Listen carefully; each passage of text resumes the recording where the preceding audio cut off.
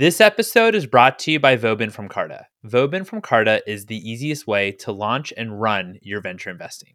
They offer SPVs and fund vehicles for GPs at all stages of the journey, from your first syndicate to operating a multi-million-dollar venture fund. If you're interested in investing in startups, stick around after the episode where I chat with Gabriel Shin from the Vobin from Carta team, who shares his perspective and tips about how to start investing and how Vobin from Carta can get you set up. The link to Vobin from Carta's website is in the show notes.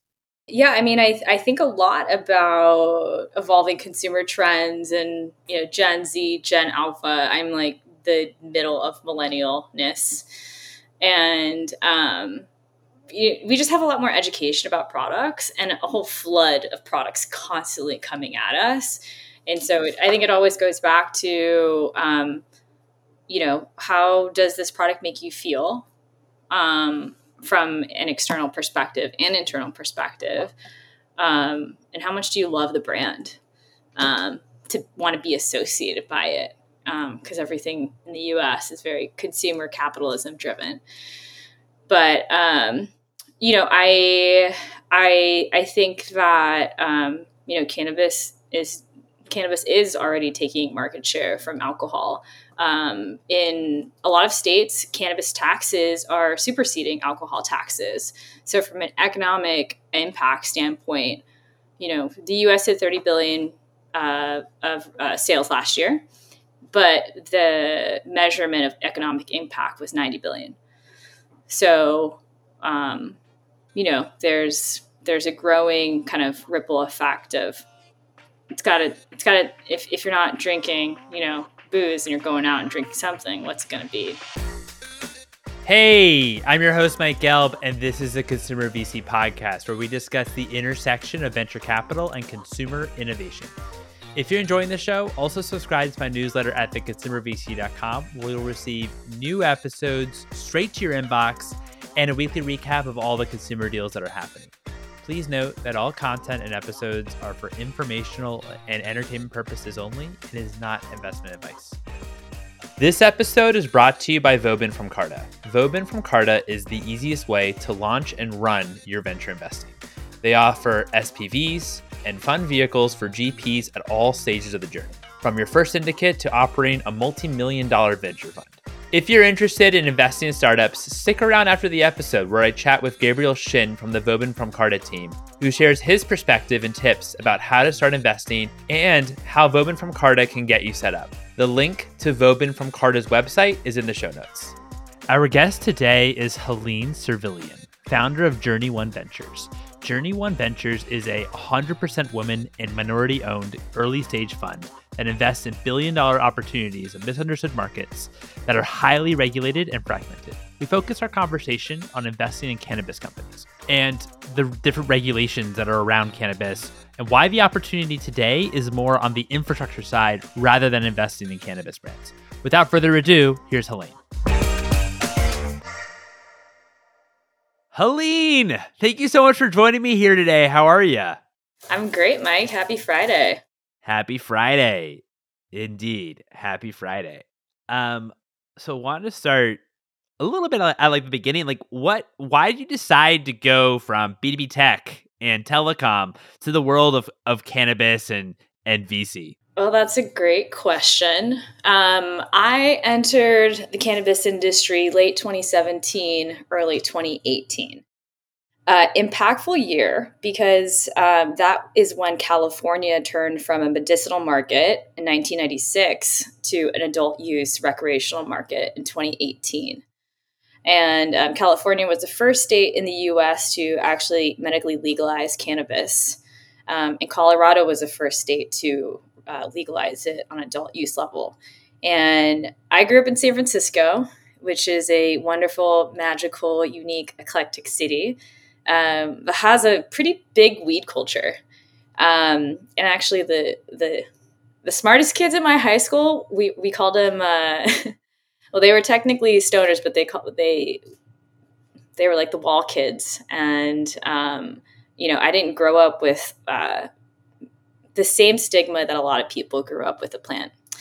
And so when I was working in enterprise tech, I really wanted to get my chops in the venture capital world. I spent my 20s working as an early stage operator in emerging industries.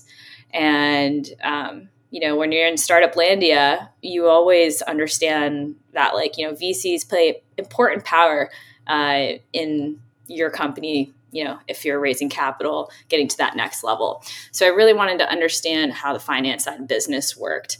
And as I was trying to figure out, where would I specialize? How would I brand myself and kind of start my career in venture? The timing of cannabis was really the best intersection for me. So that is a quick high-level view of where I started. But I would say that I specialize really in highly regulated and misunderstood markets in emerging industries.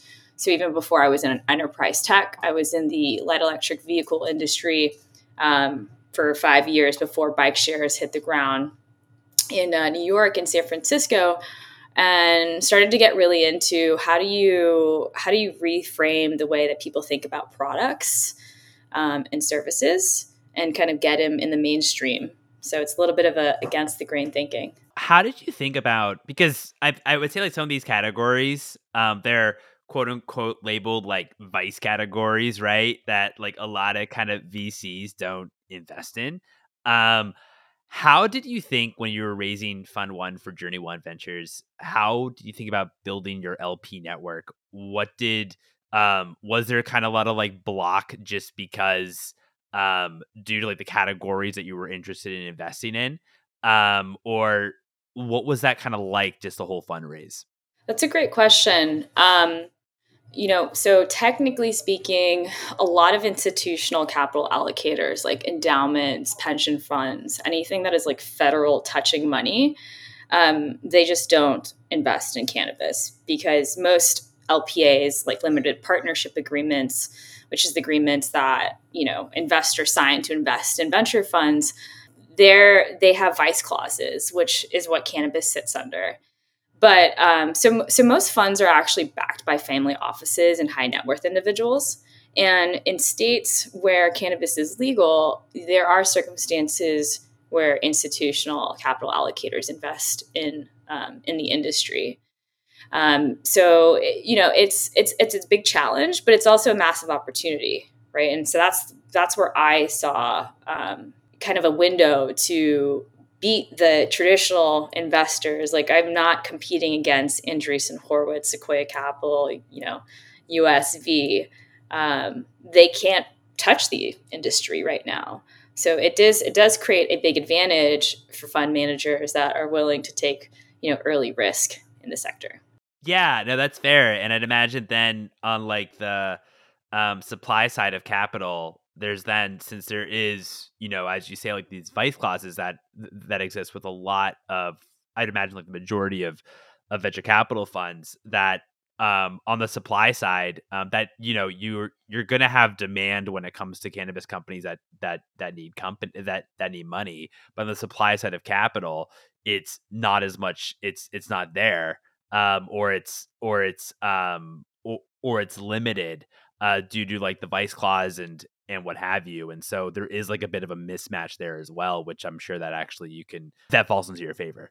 Yeah, I mean, it makes it an investor's market, right? If there's fewer investors and limited capital in the sector, you also have to have a really sharp eye for how to look at companies. And we can go into, how we develop our thesis. But I think on the topic of vice, it's important because I know you cover so many different consumer-related industries, CPG, whatnot, to reframe how people think about cannabis. I think it's a high-value crop. It's a plant that has medicinal, wellness, and recreational applications. When you think about vices like alcohol, people don't, they don't heal. Well, I think people can, drink alcohol to kind of take the edge off the day, but it's not good for your body. And so I always tell investors, you don't have to be a cannabis consumer to understand and love what it does for other people. So from a medical application, there's use cases for epilepsy, Parkinson's, early research on dementia. Pfizer, for example, has acquired a clinical stage company that uses cannabis compounds for gastrointestinal disorders. And GW Pharma, they were the first to develop epilepsy with cannabinoids. And so, there's a whole history that I don't know if we'll have time to go into the podcast around, how this plant has been demonized for a lot of racial kind of perspectives from politics back in the day during Reagan time. I mean, certainly. I mean, you even look at like what, tobacco. Like tobacco does not, isn't good for you either, right? Comparing it to alcohol, and it's also legalized, and yet cannabis is the one that kind of gets a lot of flack about how it's different. So no, I mean, 100% agree with you there. And I think a lot of people are probably wondering, what makes cannabis a unique market to invest into? And I think that highly regulated and fragmented markets are ripe for a lot of venture opportunity. So our industry can't use Visa, MasterCard, Amex, PayPal for payments. We can't use FedEx or USPS for shipping product. We can't advertise on Facebook or Google. Now that Twitter is private, actually, Twitter is allowing cannabis advertisements. And we'd have no access to federal banks. Most banks that bank cannabis companies are state credit unions. So because of all of that, we actually need customized software and infrastructure for this double-digit billion-dollar industry to operate.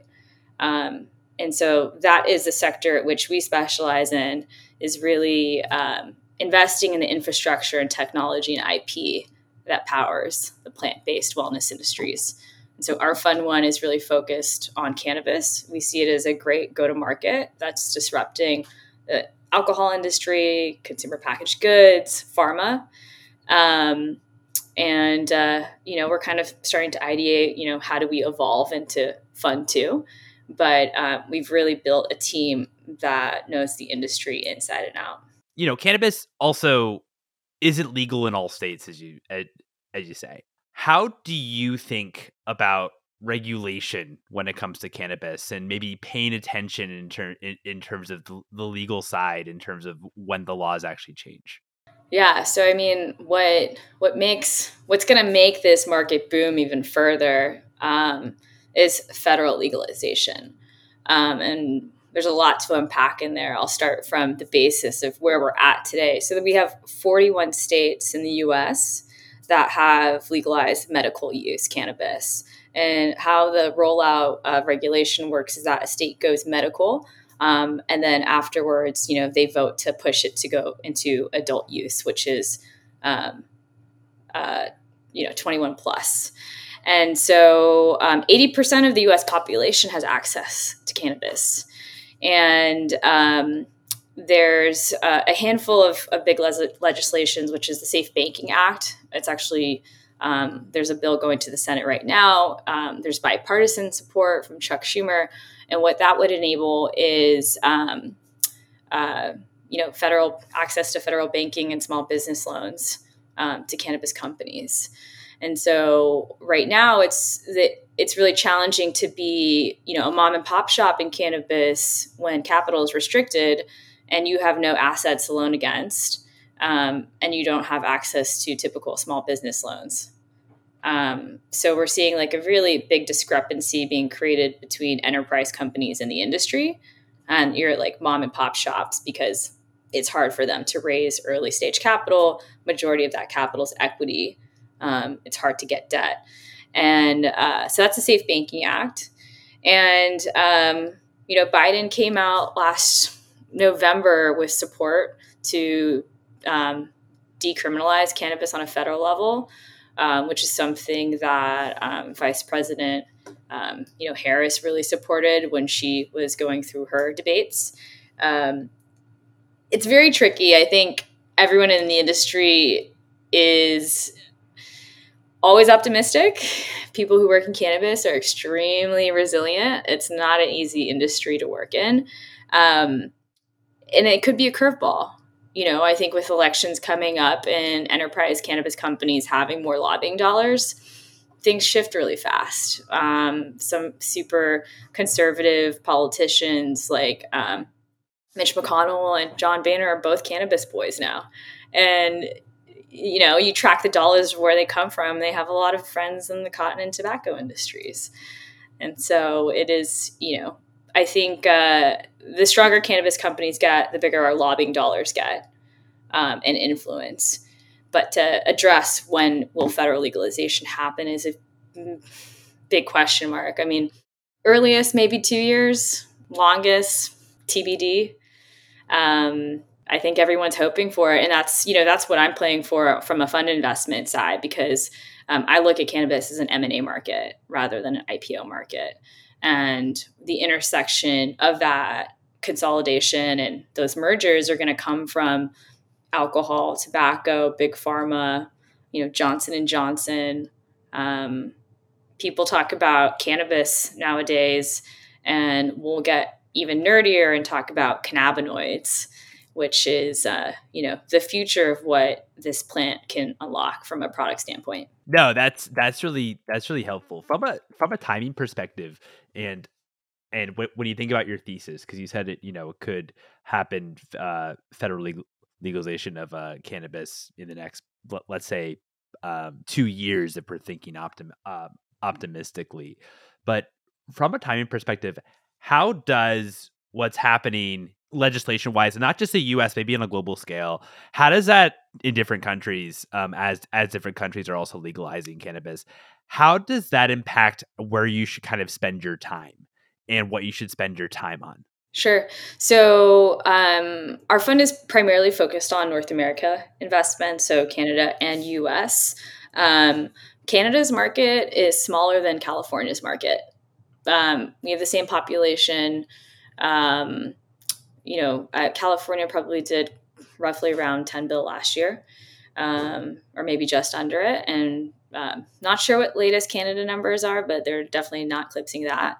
And so with figuring out where do we geographically focus, it's really hard to keep up with 41 states and their different regulatory bodies. You open up that to the world and it's like, your brain can go sideways. But I'm actually spending time in Europe this summer, specifically in Germany and Switzerland, because Germany is a medical country. And the way that they've rolled out cannabis is actually super interesting because it's very different than the United States. But they are, around the edge of legalizing cannabis recreationally. And I think that will influence what the US does. People respect Germans in business. I used to work with a ton.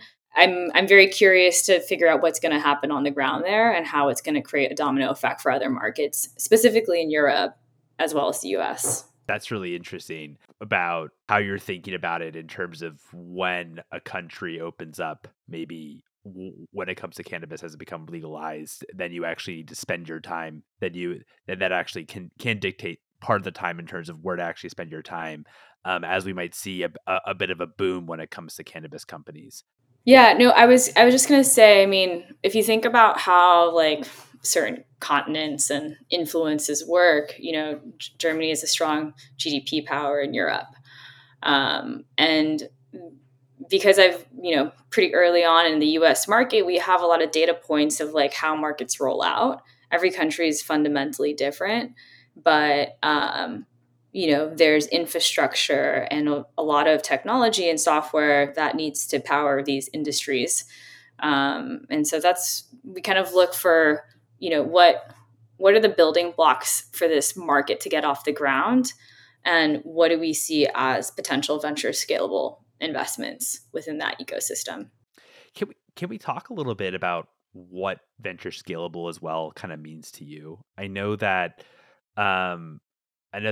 when you say you see this more so as an M&A market over a IPO market, I presume you mean on the actual cannabis, the actual like cannabis brand, so to speak, like the CPG side to cannabis, right? Or do you also think of that in terms of like the technology side too and the infrastructure? I think of it on both sides. Like I mentioned before, right? Like what makes cannabis a unique market is that we are handcuffed from using other software systems like Shopify, Block, um, and payment processors. And so, there's a handful of companies that will go global, both CPG and software. And then there's a handful of companies that, will just be like country specific. But when Uber, for example, has launched in Canada. And they are absolutely looking for how do they play in the US market upon federal legalization, but they're not going to move until that happens. And so I think the best opportunities are going to be mergers and acquisitions. And, there are publicly traded cannabis companies, mainly listed on the Canadian exchange, a few listed on the NASDAQ. And my bet is that there'll probably be around like 5 to 6 tech giants in cannabis at most. And then the rest will be consolidation. So if I start there, then if I say, I'm not really shooting for the potential $1 billion exits, that would be really nice. I think that's every fund manager's dream. I won't complain about a unicorn or a decacorn. But then that drives kind of where we start. So that's why we're very focused on seed stage investments. If I can get in on that $5 million valuation or sub 10, and I'm, underwriting for a $250 million, $500 million exit, those are good multiples for a fund. And so we do a handful of growth stage investments outside of the fund. But because I see the market being an M&A market, playing early is key. How then do you think about how a cannabis company or any one of your companies should be capitalized? Because, if you're going for $250 million, $500 million type outcome, then if you go on like the normal kind of venture wheel, you keep raising and raising and raising, then eventually like that actually probably like you're probably not going to get like generate like that great of a return because you're trying to market as a potential unicorn, as we say. So how do you think about like capitalization when you actually talk to founders? I think it depends on the business model. So to back it up even further, what kind of cannabis companies are out there, right? So we have brands, cultivation, licensed distributors who move product from cultivators to manufacturers to then package product and then bring it to retailers. And then, there are brands that are vertically integrated. So they own their entire infrastructure and then have their brand, or they're just like asset light brands that just, in traditional CPG, they use a co-manufacturer and whatnot. So there's, real estate side of cannabis. And then we have software, which is the entire stack. So that we have seed to sale providers, we have B2B wholesale marketplaces, B2B to B2C marketplaces, similar to like Amazon and such. It depends on capital efficiency of the business. For a plant touching business, for example, we have a law called 280E, and you can't do federal expenses. Makes it challenging for cannabis companies to be more profitable. So that's one challenge. Cultivation can be a cash cow business. If there are limited number of cultivators in the market, you can really control price. Once the market starts to issue more licenses, supply and demand dynamics start to evolve, right? So your question is a really good one, but it really is dependent upon the business model and, what type of cash is needed. So I think kind of going into our thesis in the market, on our prep call, I talked about, every quarter we have to evolve with the market. It's moving so fast. Each state creates a different ripple effect. And so, capital efficiency is super important for net new investments that we're making, because capital is hard to raise in the holistic venture environment right now. So we want to make sure that we're not funding businesses that, are 5 years from first check revenue, which would be more of like biotech deals and life science deals in cannabis. And that, all of our current portfolio companies, the ones who haven't hit profitability, were, controlling costs and then trying to optimize of how do we get to break even profitable. So, I think it also depends on just like the capital markets in general. Like, cash was pretty easy to raise 2 years ago post-pandemic, and now we're in a crunch. And so a lot of companies are going back to let's stay lean, low burn, and survive this dynamic because, a few years ago, everyone had this thesis of like, let's grow at all cost. And let's grow at all costs in preparation for federal legalization. Now that's kicked out a bit. The strategy has to change to the market dynamics. No, that's a fair point. And I appreciate you mentioning how obviously how like the federal regulation ties into all of this, and it being okay, like we can't okay, maybe we thought that federal regulation was going to come quicker. Let's try to rev up, and then that maybe that wasn't the case. So then we have to actually kind of think about how do we think about profitability and not like a growth at all cost mentality. And of course, as you say, like we saw like a bit of a growth at all cost mentality over the past few years, and what seemed like every kind of venture backable or what presumed to be venture backable category. And so, of course, the market now has changed across that landscape, as we've seen like a lot of companies having to deal with that and making a lot of tough decisions.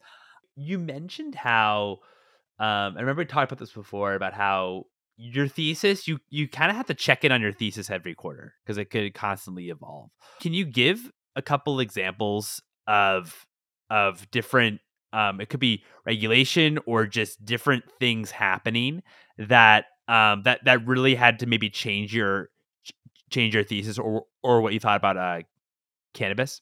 Yeah. So when I became an investor in the industry in 2018, probably around like 20 states were medically legalized then, at least half. It's doubled now. So we have, I mentioned 41 states legalized, including DC, and then 22 rec states.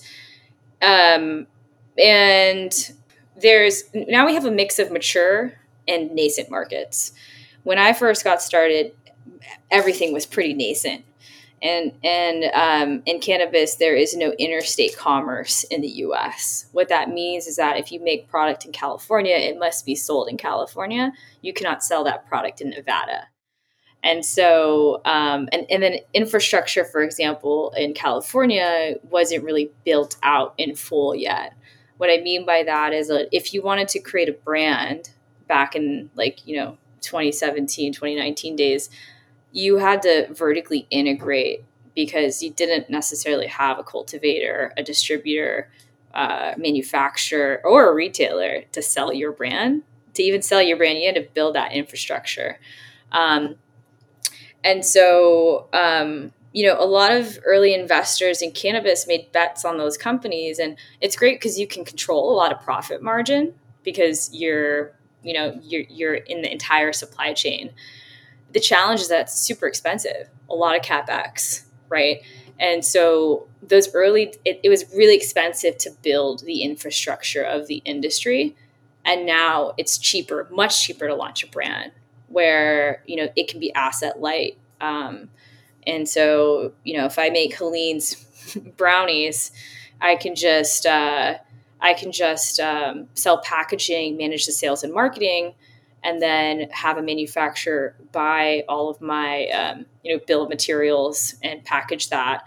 And I just run sales, field sales, retail sales, and they handle that supply chain. if I want to be in all 41 states across the US, I need to manage 41 concurrent supply chains.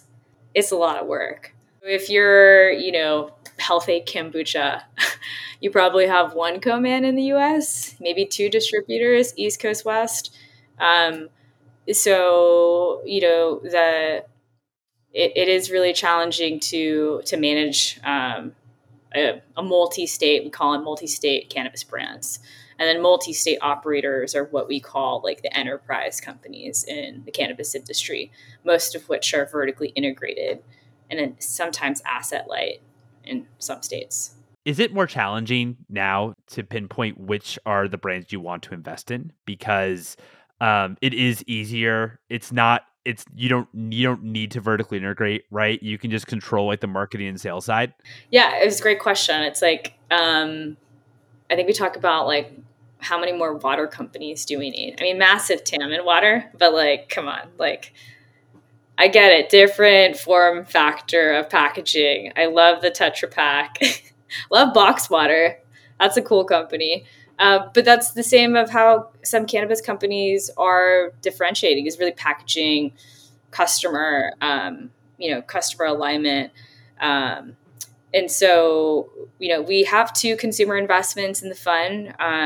We are still bullish on beverage. The timeline for that, is questionable of when it's going to pop. But I think from a consumer level, I love beverage. And then we also invested in Plant People, which is a non-THC touching, more like supplemental wellness brand.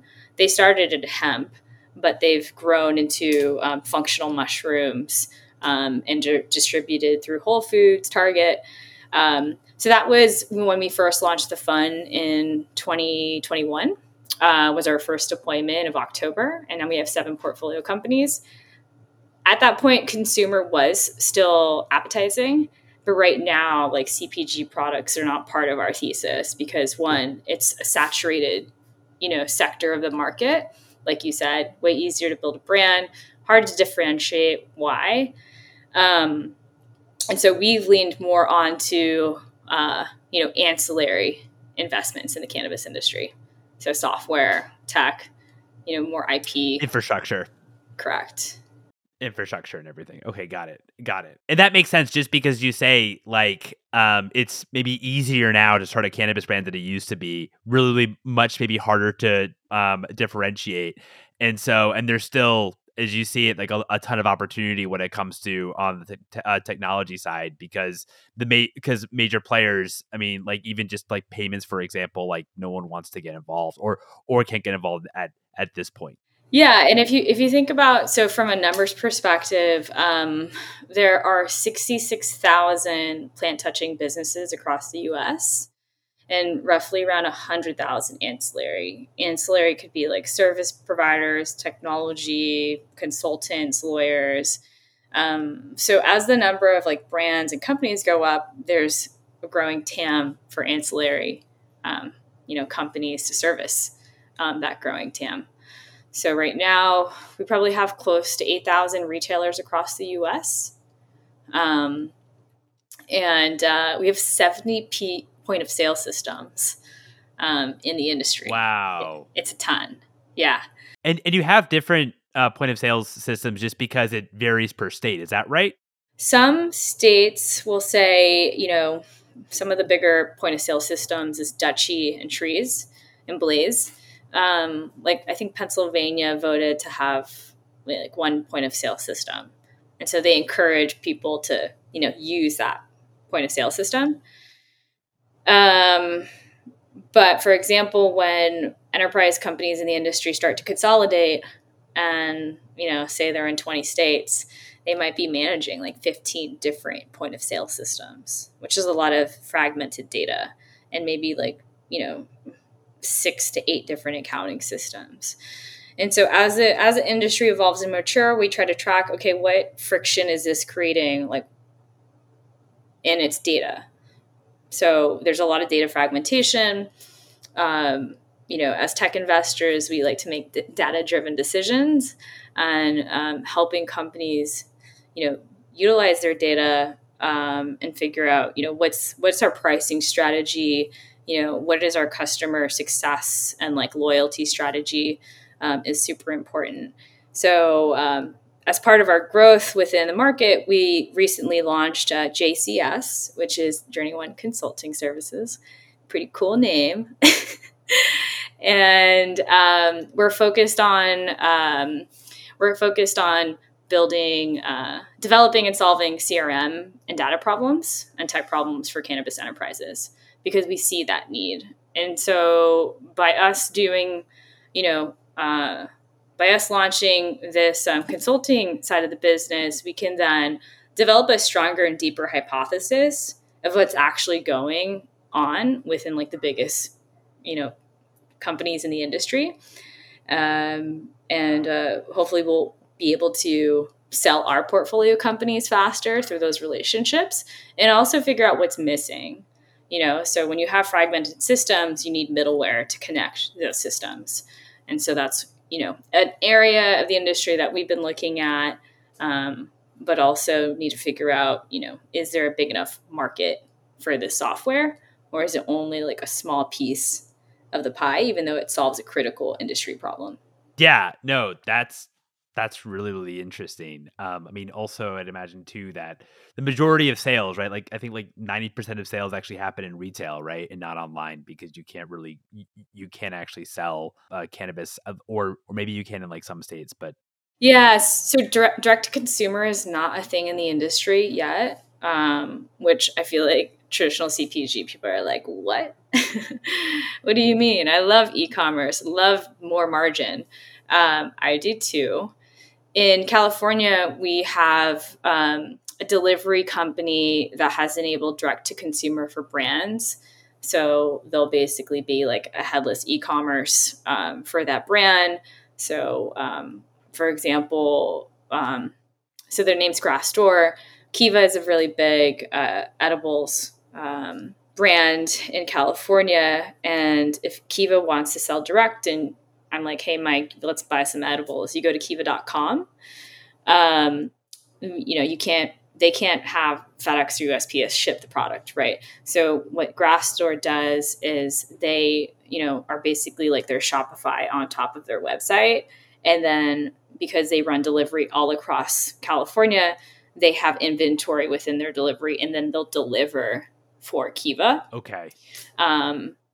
Grassdoor is a licensed delivery operator. So you can't transport cannabis because you're technically touching the plant unless you have a license. So you can't actually touch the plant unless you actually have a license to be able to touch it. Yeah. And, when you think about, where we're at in the industry, 90% of sales are gone through retail. So what that's created with cannabis companies is that there hasn't been a huge need to invest into digital marketing. And so when it comes to like email marketing and really creating a strong relationship with your consumers, cannabis companies are kind of like living in like the early 2000s within how they're operating, like within a dominant wholesale market versus digital. So we're starting to see this kind of like emergence of, all right, well, what is digital consumption of cannabis going to look like, and how is it going to look like? And where can we make bets in the sector? So we recently invested in a company called Amnesia. They are a content regulatory platform. Instagram is a very big main channel for cannabis companies to promote product. And if they accidentally solicit like the sale of weed, the IG bots will turn that account off. And say you have like 500,000 followers and you're like, what the heck? Like, we didn't even know what happened. A junior digital marketing person just posted this, and now we have no marketing channel.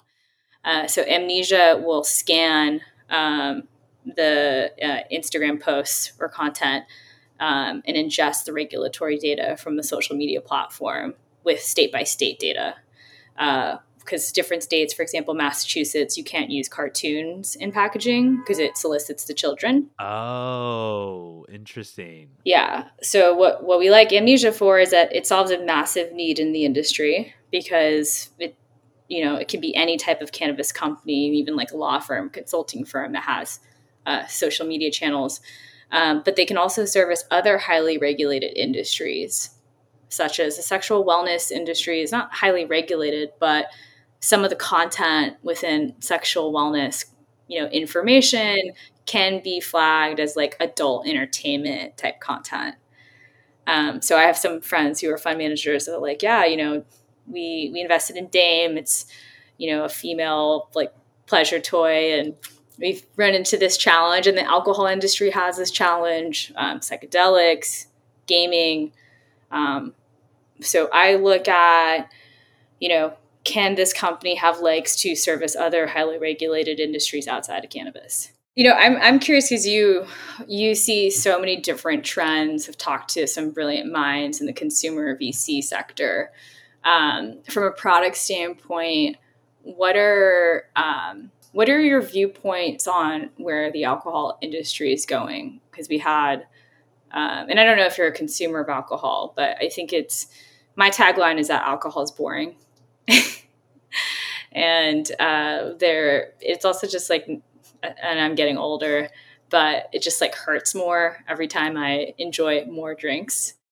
And so, from a social standpoint, we have been conditioned to really after hours or like lunch breaks, like, consume alcohol. And I'm kind of thinking, what is the next consumer trend that is going to be the epicenter of like social parties and cultural food, beverage enjoyments?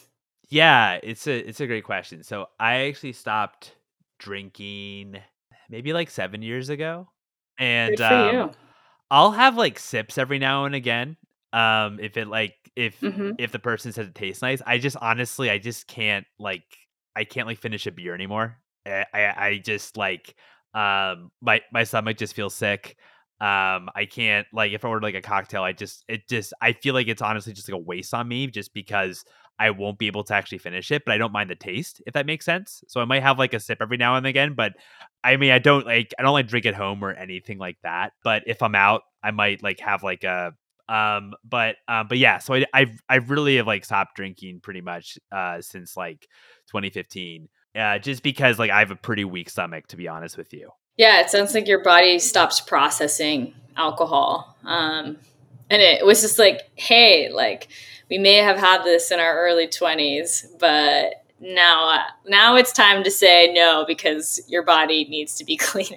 Yeah. Yeah, that's the thing. Like it's that and also like I love my mornings. I like cherish my mornings. Like I really am like a morning person and I'm not a big like stay out late person. And for me, like just the days of like being hungover and stuff that like interrupts my mornings ever so slightly. I mean, sometimes in a big way, just being really hungover. Like I just hated it. I really like. I would just be so pissed off myself if that makes sense. Because like I like to like go and like do stuff, like go for hikes and stuff. And so that was also like part of the reason why.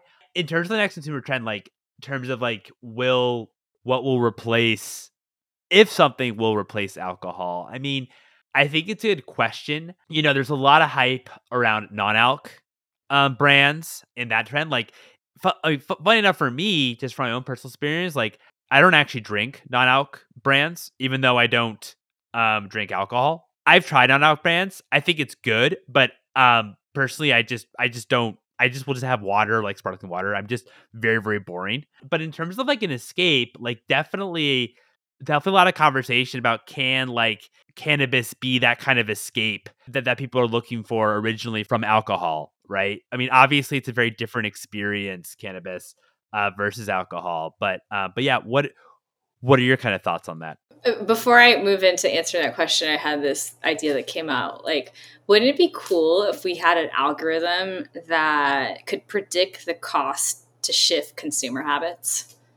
Like, if you think about like, how much money alcohol has spent in making it a cultural norm, over the last like century and a half, like, and how much money, a new category is going to have to spend. Like, for example, when seltzers came off, right? Like White Claw, like really kind of pioneered that market along with like Truly. Yeah. And then everybody rode that wave on the back end, but didn't have to spend as much money on marketing and attracting those consumers. But that would be a really good investment to have a bot just tell me how much money is this going to take for me to create a category. But yeah, I mean, I think a lot about evolving consumer trends and, Gen Z, Gen Alpha. I'm like the middle of millennialness. And we just have a lot more education about products and a whole flood of products constantly coming at us. And so I think it always goes back to, how does this product make you feel? From an external perspective and internal perspective. And how much do you love the brand to want to be associated by it? Because everything in the US is very consumer capitalism driven. But, I think that, cannabis is already taking market share from alcohol. In a lot of states, cannabis taxes are superseding alcohol taxes. So from an economic impact standpoint, the U.S. had 30 billion of sales last year, but the measurement of economic impact was 90 billion. So, there's a growing kind of ripple effect of it's gotta, if you're not drinking, booze and you're going out and drinking something, what's it going to be?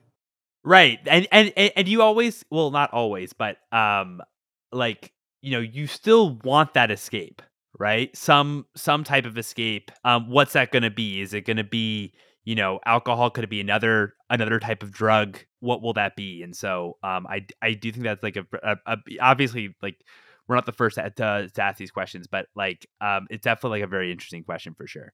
Yeah. And I think, we're starting to participate in the psychedelics sector, which is going to be a whole different ecosystem. And we can talk high level about the differences between cannabis and psychedelics, because they are fundamentally different, especially from an investor's point of view. I think psychedelics is starting to bleed into urban culture. I'm seeing it in cities like LA, New York, SF. I'm not sure about the rest of the country, but that's also another contender. Yeah. How do you approach investing in psychedelics today? Yeah. So just like, how we started in cannabis, you have to look at the evolution of a market once it becomes regulated, because it's been underground, for quite some time. Psychedelics is really taking a medical pathway to market. And so right now, a lot of it is drug development, kind of IP, and early stages of infrastructure within clinics is what they call them. So there are roughly around 500 ketamine clinics in the US. And ketamine is a compound, a psychedelic compound that you can get prescribed by a doctor. You can do it digitally, you can do it in person. And we recently invested, not through the fund, but through a side vehicle, into MAPS, which is the Multiple Disciplinary Association of Psychedelic Studies. And they are kind of in phase 3 clinicals of MDMA-AT, which stands for assisted therapy, for the use case of PTSD. And so, next year, MDMA, upon them completing phase 3 clinicals, DEA will deschedule MDMA, which is going to be a pretty big evolution within the psychedelics industry. That's great. So what does that mean once that happens? Well, it won't be federally banned. And so therapists that distribute that compound and are trained and taught how to distribute the compound, won't have to face criminal charges if they're doing it within the confines of how they should be distributing that drug. So, from a regulatory perspective, the way that a lot of municipalities have been legalizing or decriminalizing psychedelics has typically been on a city by city level.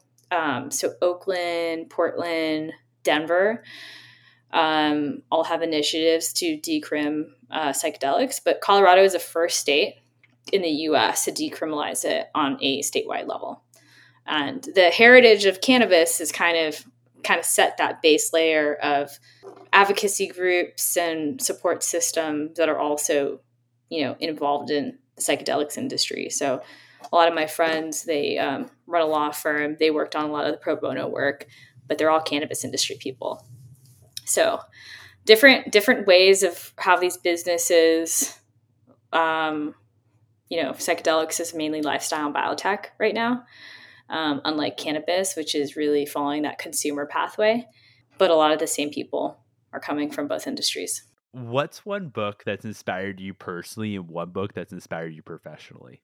One book that has inspired me personally, I'm going to do a pivot. To be totally honest, I'm not a huge book reader. I love podcasts. I'm a visual and audio learner through and through. Okay. I recently started listening to this Australian podcaster. I don't even know her name, but the podcast is called Do You Fucking Mind? Usually a podcast is like, interviews, but this is just like a monologue. And it's a little bit of like self-help and kind of like how to get out of your way. And I think as a solo GP, an entrepreneur, it's always like, how do I motivate myself? How do I communicate to founders, shareholders, my team, in a way that's collaborative? The other podcast that has inspired me professionally, people always ask me who was your mentor or who is your mentor in venture. And I didn't really have any for a long time. And so I incessantly listened to Harry Stebbings, 20-Minute VC.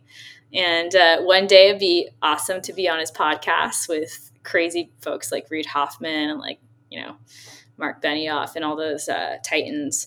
But, as a venture investor, like cannabis is a different industry, similar business models, right? So I'm trying to, if I'm doing like enterprise, like B2B software investments, I'm going to want to listen to, the venture fund managers that specialize in that sector and kind of take 2 decades of their learnings and apply it to my industry. So those are my 2 picks. No, totally. Thanks for these. Love 20-Minute VC. It's a wonderful podcast. And Do You Fucking Mind? I'll have to check that one out. That's great. Yeah, it's a good name. Yeah, it's a good name. And also growing list of podcasts uses consumer VC, obviously. Thanks. Helene, this has been such a pleasure. Thank you so much for your time. I'm always super excited to share more about this plant. It's done a lot of wonders for me as being an athlete and looking for alternative ways to not just constantly take pharmaceuticals. I hope your listeners got a lot of education. There's a lot to unpack in that one. No, totally. I think that they did for sure. Thanks for listening, everyone. And there you have it. It was a pleasure chatting with Helene. Helene, thanks again so much for coming on the pod. Gabriel, thank you for joining me today. How are you? Yeah, really great. Thanks for having me, Mike. No, really appreciate it. So how also should one think about which platform to choose when it comes to running their portfolio? Because, for example, like we saw like Assure go down last year. And I know that investors that I talked to were like very, very nervous of even like new platforms that are starting because that kind of had a bit of a chain reaction. How is Vobin? Why is Vobin like pretty well positioned? Do you think? Yeah, that's a great question. And I think based on the current market, counterparty risk is very real, even with SVB, in the recent days. So yeah, being very mindful of, who you're working with, especially with investments, that's going to be held for a long period of time is very important. Very unfortunate scenario with Assure where they went under and they were one of the leading, SPV providers, in the market. I would say, how we differentiate ourselves and, how we provide comfort is, we're a Carta company, and Carta has multiple different revenue streams from equity management, venture capital, total compensation, as well as Carta liquidity. So it's not purely, the SPV and VC fund model that they're relying on. It's a holistic packages of products that they have. They're extremely well capitalized from that side as well. And so, yeah, with the backing of Carta, we do have, resources from a large organization who's been around for 10 plus years to provide additional comfort to, the long-term investments that we structure through our product. That's awesome. That's great. And how can you sign up to Vauban if this is something that that you might be interested in doing or even getting started? If this is like your first time experiencing any of this and just interested in investing. Yeah, definitely. You can definitely check us out on our website, www.vauban.io. Alternatively, feel free to reach out to me. My name's gabriel.chin at vauban.io. And, happy to kind of walk you through the platform. It's great. There's a lot of people who are starting their angel investing journey and want to, share their deal flow with their own network. So it could be a small group of friends who, want to get into angel investing. It could be a large angel syndicate or angel network. We're happy to accommodate the various angel investors. Thanks again for listening, folks. And again, if you're enjoying this podcast and enjoying the show, also recommend subscribing to my newsletter at theconsumervc.com, where you'll receive all new episodes straight to your inbox and a weekly recap of all the consumer deals that are happening.